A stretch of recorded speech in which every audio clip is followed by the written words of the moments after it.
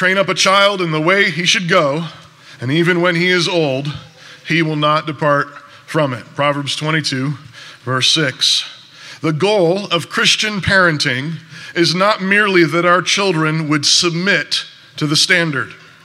Our goal in Christian parenting is that our children would love the standard. Just a few verses down it says, folly is bound up in the heart of a child, but the rod of discipline drives it far from him. Proverbs 22:15. This means training our children in the way they should go takes work. And a lot of the most intense work is on the front end, in the early years. So when children are young, they need a great deal of instruction, correction, training, and discipline.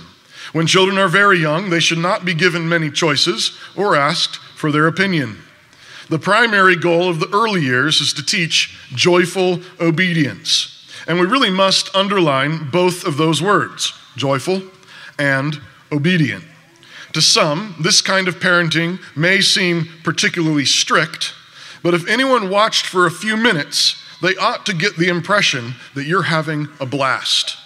Yes, it's hard work, lots of teaching, lots of spanking, lots of do-overs, lots of practice, but there ought to be a big grin on your face most of the time because you've been given the gift of raising immortal souls. And if there's a big grin on your face, it won't be long before the kids are smiling and laughing with you. If you love the standard and know that you're giving your kids an amazing gift, pretty soon they will love the standard too.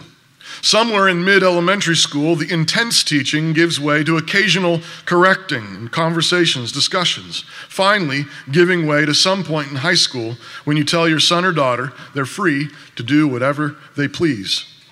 Ultimately, unfortunately, many parents are negligent in the early years and then create significant problems by inverting this picture. If you're indulgent in the early years, you will often find that you're terrified at the thought of having that kind of conversation in high school. And many parents try to clamp down then, but that only creates more problems and tensions. The goal is not to get your kids to submit to the standard. Your goal is to get your kids to love the standard, to love Christ, to love his ways, to love his people all their days.